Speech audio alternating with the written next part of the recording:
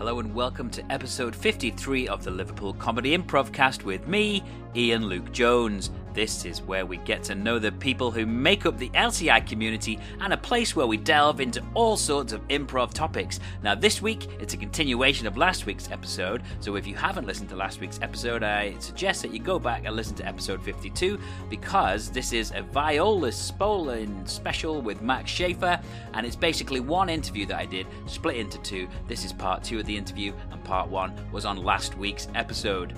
So if you did listen last week, then I am excited to bring the second part of this chat to you. And do you know what? Even if you didn't hear the first part of this chat, you can hear the second part and then go back and hear the first part. How you listen to it, it's completely up to you. But whichever way you listen to it, I hope you enjoy it. This podcast is available on Apple Podcasts, Spotify, iHeartRadio, Stitcher, and wherever else you get your podcasts. We're even available on Amazon Podcasts, which means you can ask Alexa to play the show. If you're listening on Apple Podcasts, please leave us a 5-star review and subscribe to the show and give us a boost to help get our name out there. And that also works on Spotify these days because they're asking for the same sort of thing now. You can rate and review on there, so please do that if you do listen on Spotify, which I know some of you do.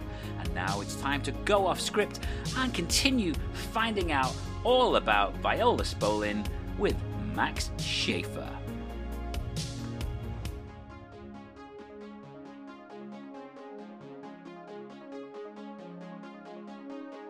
And I think you mentioned it a bit earlier, but there is this supportive network, particularly here in the UK, but it does spread across the world a bit as well, because, I've worked with some great improvisers from across the world during the pandemic, but I think improv in general, it celebrates each other. It doesn't just say, oh, yes, we are an improv school, but you can only work with us. People will actively say, if you go to one place, oh, you should try this other place. I think you'd really fit in there, like your style, or give them a try. And there's no sort of elitism. It's not like, well, I've been doing this for 17 years, so I'm better than you, so you should step aside. Because, yes. LCI. Absolutely. Emma Bird, I'd been at LCI for about 7 weeks. That was my first sort of introduction to improv, and Emma was putting on a show, and she let me be in the show. I'd been doing it for 7 weeks, and I was like, wow, she's just said, yeah, I'm good enough to just go and do a show. And I thought that was incredible. I don't think there's many sort of communities that would be like that. Absolutely. For example, when I was at the British Improv Movement, they kept talking about Emma Bird and all these other theaters, systems. And Emma brought me in to do a workshop, a Spolin workshop in Liverpool. And the nursery allowed me to do a Spolin workshop for them. So yeah, it was that sense of we're all together. We can all learn from each other. It's so great. Yeah, but also, I was all over Europe, and man, Turkey. I was in Belink. I can't say the name. The university in Turkey, where I had all these preconceptions about, what is Turkey? Because you only see Turkey in old films where people have these sieves and things. Yeah. But no, and they were brilliant over there. They were some of the best improvisers ever. So there, and then all over Europe too. So my plan next year is to do a European tour. I mentioned when I first started college, I had a professor, Robert Moyer. I'm bringing him with me this time. Oh, wow. And we're going to do a tour of Germany, and hopefully they'll allow me back in UK. Awesome. Yeah, you'd definitely be welcome. Good. Now, that tour that you mentioned, you sort of went on a bit of a world tour. How did you arrange that, particularly during what is quite a difficult period of travel? Yes, it snowballed. It started with I was going to take this workshop at the nursery. They do the little conference thing, a little workshop thing over 3 or 4 days. So I started there. Then I talked to Emma. I said, well, I'm going to be in England, so I talked to her, and she said, yeah, come and join us. And then my friend Wakar in Ireland, he set up some workshops for me. So it started snowballing. And then Turkey, they wanted me there. I worked with teachers that do musical theater and classroom teaching. So I did workshops there, and it just kind of snowballed. So now next time we're going to go to Germany and Switzerland, and it's just great, reaching across the world. So let's talk a bit about your journey into improv yourself. So how did it actually start that you got into improv?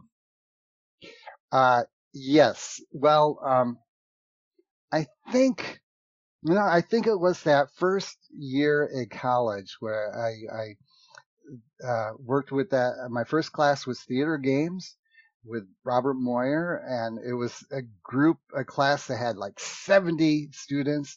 It was so large we had to do it outside. And he had worked with Viola, he'd worked with Paul Sills. And he was writing to Viola, and he was doing these games. And I still remember I was doing a game called Difficulty with Small Objects. And I'd reached into my pocket and pulled out this invisible comb, started combing my hair, and it kind of gets stuck in my hair. And, and that's the wonderful thing about improv is that you do a scene and they're just treasures of memories that you do a great scene. And it's just, now at my age, I can sit back and think about all these great scenes I did and who I played with. They're just precious moments. Yeah. And then, then I said we went out to work with Viola, did those shows with her. And then I got to, I actually became a classroom teacher. I just retired, but, I worked with, I moved to Los Angeles to work more with Viola and then work with, Paul Sills. So one day Viola said, hey, my son's coming to Los Angeles and he's going to be playing some games with his friends. And I didn't know what that mean, like who her son was, and he's going to play like basketball games or whatever kind of games. So I did not know what she was talking about, but I actually went to the very first show of Sills and Company, which was in this very small theater off of Beverly Boulevard in Los Angeles, where they had people like Valerie Harper, Louis Arquette, Avery Shriver, Dick Shaw, just the very best improvisers in the world that were original Second City people.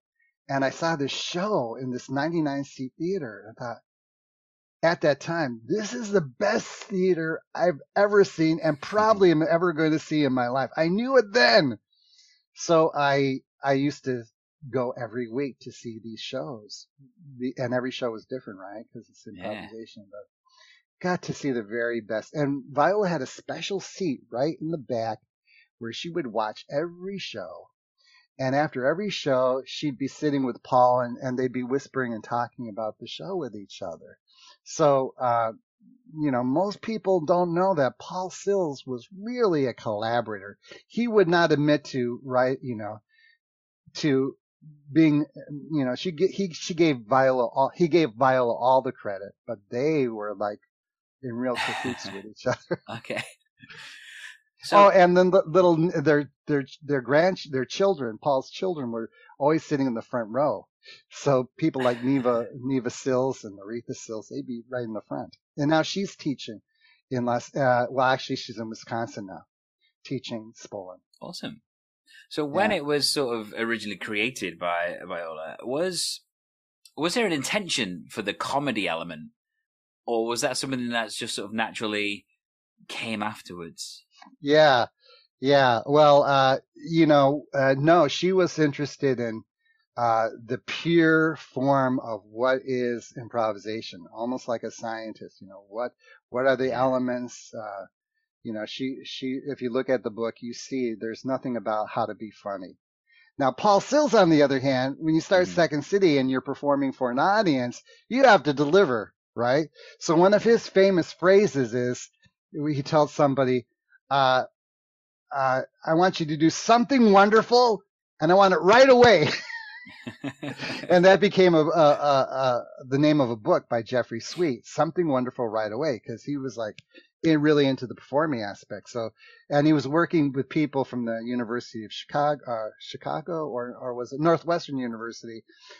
Really brilliant people like Severin Darden, and they were funny people. And but the idea of improvisation is that if you're not going for the joke, he would Paul would, if he saw somebody doing a joke on stage, no, because jokes are like, okay, you're kind of denying the other player and you're going directly to the audience, and it's improvisation is about connection. And if you're into a real scene where you're interacting and playing with each other, it's just naturally going to be funny. There's just no way you can avoid that. So, yeah, the idea is that the humor always comes out of the situation, and I'm sure you know that when you do improvisation, and you see that the most funny things are happening. Well, in movies and TV shows, it's everywhere. You just see relationships. Yeah. And I think the relationship thing is what really stands out to me, because to me, for a long time, improv was just whose line is it anyway sort of thing, and it was just funny, and everything was a joke. But when I discovered sort of long form improv and the real power behind these complete sort of plays improvised that you would swear were rehearsed, and the skill involved, I was, my mind is still blown by the art of improv when it's like that. Right.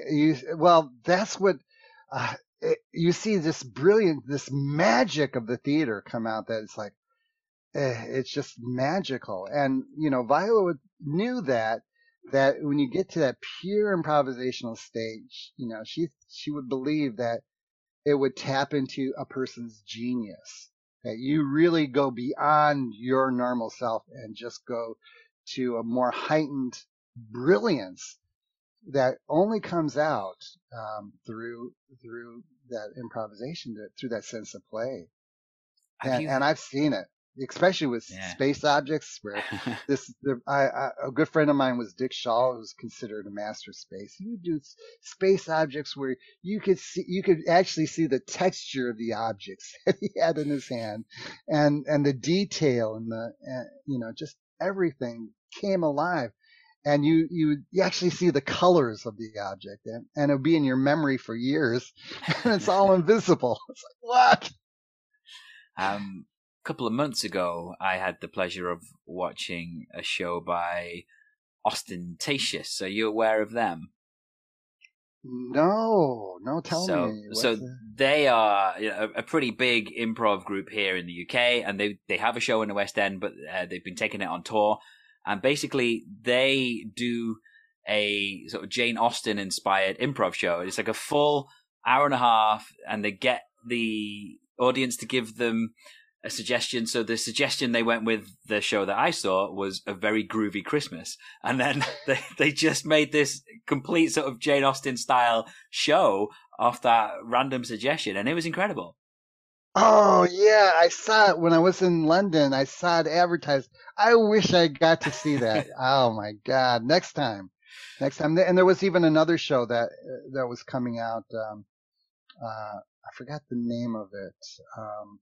But I think it had some people from the nursery in it. Okay. Yeah, good. So you mentioned that you were a teacher, right? Yes. I am a primary school teacher.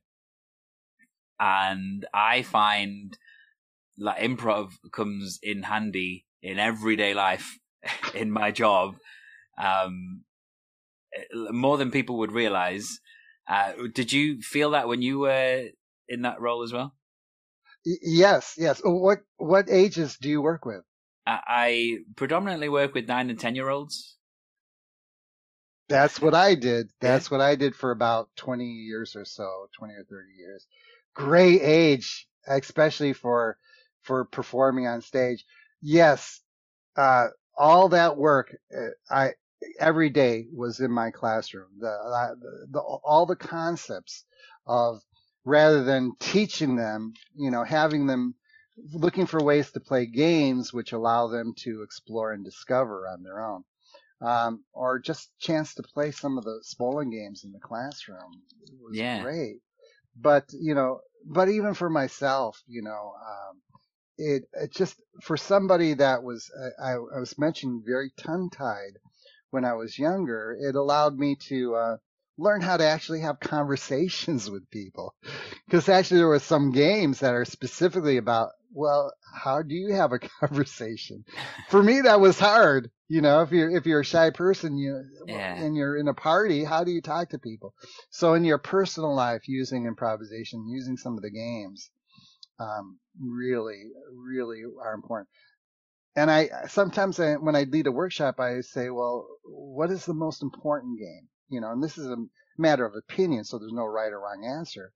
But for me, it's mirror, because mirror is so, it's the one game, it's the game that is universal for everybody in the world, even for babies, because that's the first game they play with their mother, right? Yeah. It's a little mirror game.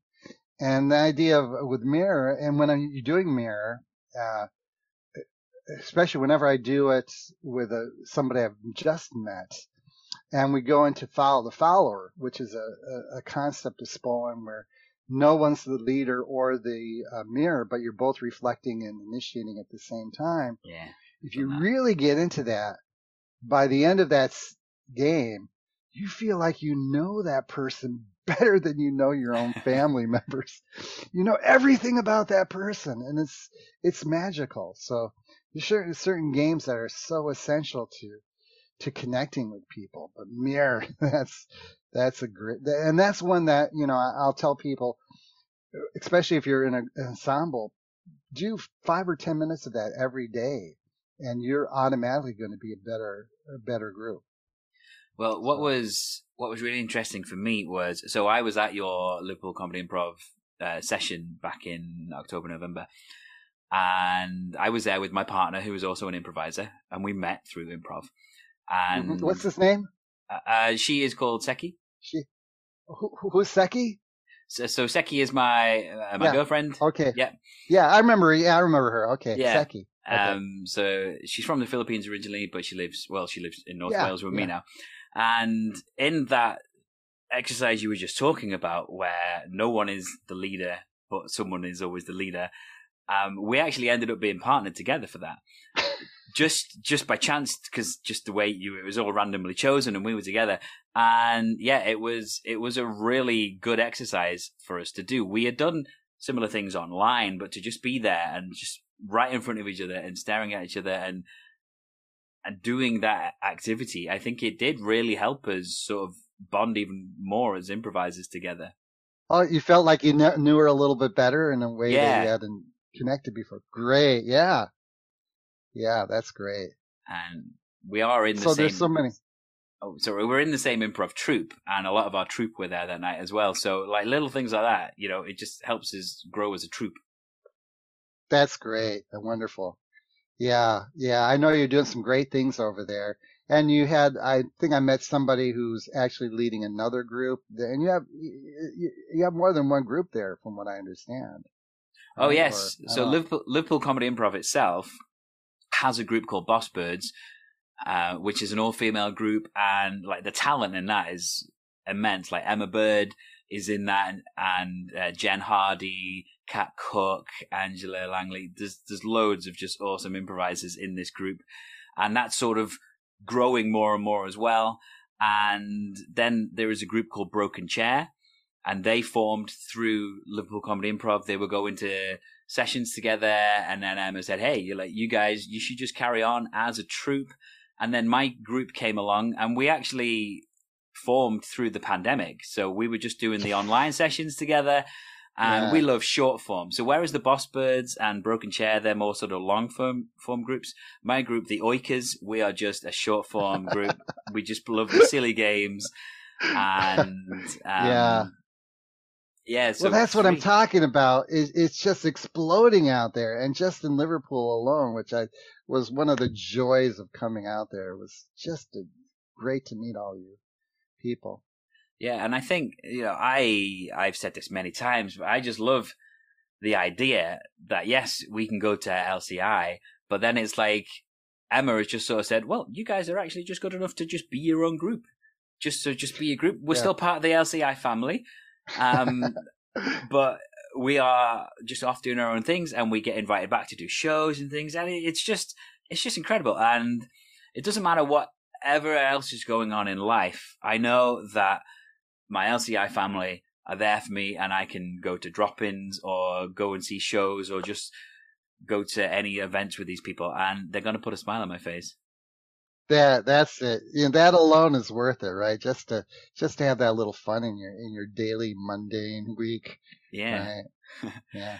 Now, with your world tour, something I wanted to ask about, because something that has really stuck out to me with this world coming together through improv during the pandemic is obviously there's lots of cultures, and you mentioned the cultures before, and it's great, but at the same time, it becomes a bit nervy at times because there are certain things that might be quite offensive in some cultures that aren't offensive in other cultures. So I have found this a real sort of steep learning curve as to what is universally acceptable in improv. Yeah. Well, for me, it's accents. I love doing accents, especially English accents, but I have to be very careful. For example, my wife is Japanese, so I love to do a Japanese accent. And I'm always very careful that when I do an accent to not say anything that would be, that would not be respectful of the culture. I just love the sound of it, but not in any way being disrespectful. So, for example, Japanese, my daughter says, "Don't ever do that accent." Because even though I was being, the character was very noble, I wasn't doing anything offensive. It just sounded a little offensive. So, you just have to be careful that even if that you're not trying to be offensive. Yeah, I get that because I'm an accent guy myself. I love playing with accents. And to me, to not do an accent, it kind of singles it out more. But there are certain accents that I can do, and it's perfectly acceptable. And there are others that I know would be sort of frowned upon, and I would never want to cause offense when all I want to do is try and mimic a character and create this character. Yes, and it's something about the musicality, especially for English accents. That's why I love it. It just sounds like music to my ears, and well, I did a scene when I was in England at the British Improv. No, it was the nursery retreat. And I was talking, I was saying, "Oh, we need to break out of this jail." And the other character was saying, "Well, yeah, we do, but where are you from? I've never heard of that." And I said, "I'm from America, but I like to talk in funny accents." And it broke up the audience. They just loved it. Yeah, and I just think accents are a great route into a character sometimes. Let's say you're in a scene and you're void of all other ideas, but all of a sudden you're like, well, at least I've got an accent I can play with, and that'll start me off. There you go. Good. Well, let me talk, if you don't mind. I'm so excited about the future and what I'm going to do in a couple months. I've got an opportunity to work in a university called Dillard University in New Orleans, which is a great institution where they're going to have me come in as a guest artist to develop improvisation in a new way. We're looking at applying Spolin games for music, for dance, and to apply it to the classroom in a way that's never been done before. Usually I've been teaching it to theater teachers, but the idea of taking these games and applying it to the other classrooms, like the English, the literature classrooms, the science classrooms, and to show them how they can apply the games without it specifically being, okay, we're going to do theater in science, but just to take some of the concepts that they're teaching and applying some of the Spolin games and philosophies just as a way to enhance and bring out and create a deeper understanding of these concepts. For example, a story like Cinderella, or a novel that you're working on, to take a passage of it and say, okay, we're going to play this game on this particular passage to illustrate what life might be like at that time, and to use a specific game like Explore and Heighten, where you don't need to know theater. You can just have them explore different elements of that passage, but using Spolin, using those techniques in a way that, from this book, Theater Games for Rehearsal, where you apply those games to scripts, applying it to literature, to taking that literature and turning them into scripts, or to play traditional Spolin games. And then just adding, okay, instead of doing it this way, we're going to sing it. Or traditional games, to take games, just regular games like word games, and say, okay, we're going to turn that into a singing game. So new directions for improvisation is always evolving and changing. And what better way to do it with games that work, and just adapting them to those things. So hopefully we'll be sharing those with the world. Yeah, and I'm excited about that. Yeah. Now, when I came to the session with you at LCI, you gifted me with a book because I'm a teacher. Okay. So I put a lot of effort. I've read through a book, and what really stood out to me is it's basically a book of sort of children's games. And I love, when I was reading it, I was like, wow, these are sort of American school children games, and there are so many of them that our children play here, and it makes you realize just how similar we actually are as people, even though we're all so very different. You're right. All the games in that book are wonderful. Yeah. Yeah. And as a sort of a culture, there's lots of things that are different about America and the UK and lots of other countries, but to just know that, oh yeah, a lot of what we do as children is the same. I was in Nepal a few years ago, setting up a project for my school to be linked with the school in Nepal, and that was really awesome. And what really stood out to me there was, these children have got a very different life to the children that I'm working with, but they're still playing the same sort of playground games that we play over here. And I was just like, there are some things that are just simply universal, and they're all centered around fun and just sort of Spolin games, I guess. Yeah, exactly. Especially with children, right? They whatever culture you go in, they all kind of love the same games. There's a universality with children that just makes it accessible. And things like tag, and the sad thing is, there's some people have stopped playing a lot of these, especially children 9 or 10 years old, stop playing a lot of these games. Maybe not in your classroom, but in America, games like tag, traditional tag, have been banned. Yeah. Because they can't play it anymore without hurting each other. They've gotten so far away from doing actual outdoor interactive social things and doing indoor computer stuff, that there's a whole social element that children are begging to get back to. They're craving the need to, especially with the pandemic, right? They can't touch each other. They can't hug each other anymore. It's such a sad state. And the one thing that improvisation or Spolin can really bring to these children is a sense of, okay, let's bring a little play and social ability, which is becoming more and more scarce and more needed by children. Yeah. I think one of the things, so tag is banned in most of the schools around here. And it's banned not because they're too physical, but it's banned because it just causes arguments, because children don't know how to lose, and they don't know how to lose well, and they take it too seriously. And I think that's one of the great things about improv, is that you learn to sort of fail spectacularly and be all right with it. Yeah, I mean, what's the solution? Okay, they can't deal with it, so usually just ban it rather than using it as a teachable moment. Use it to teach, show them. Yeah, totally. So I think we're going to be coming towards the end of this now, but just before we finish, do you want to advertise where people can find you, whether it's to contact you online, see what you're doing, access courses?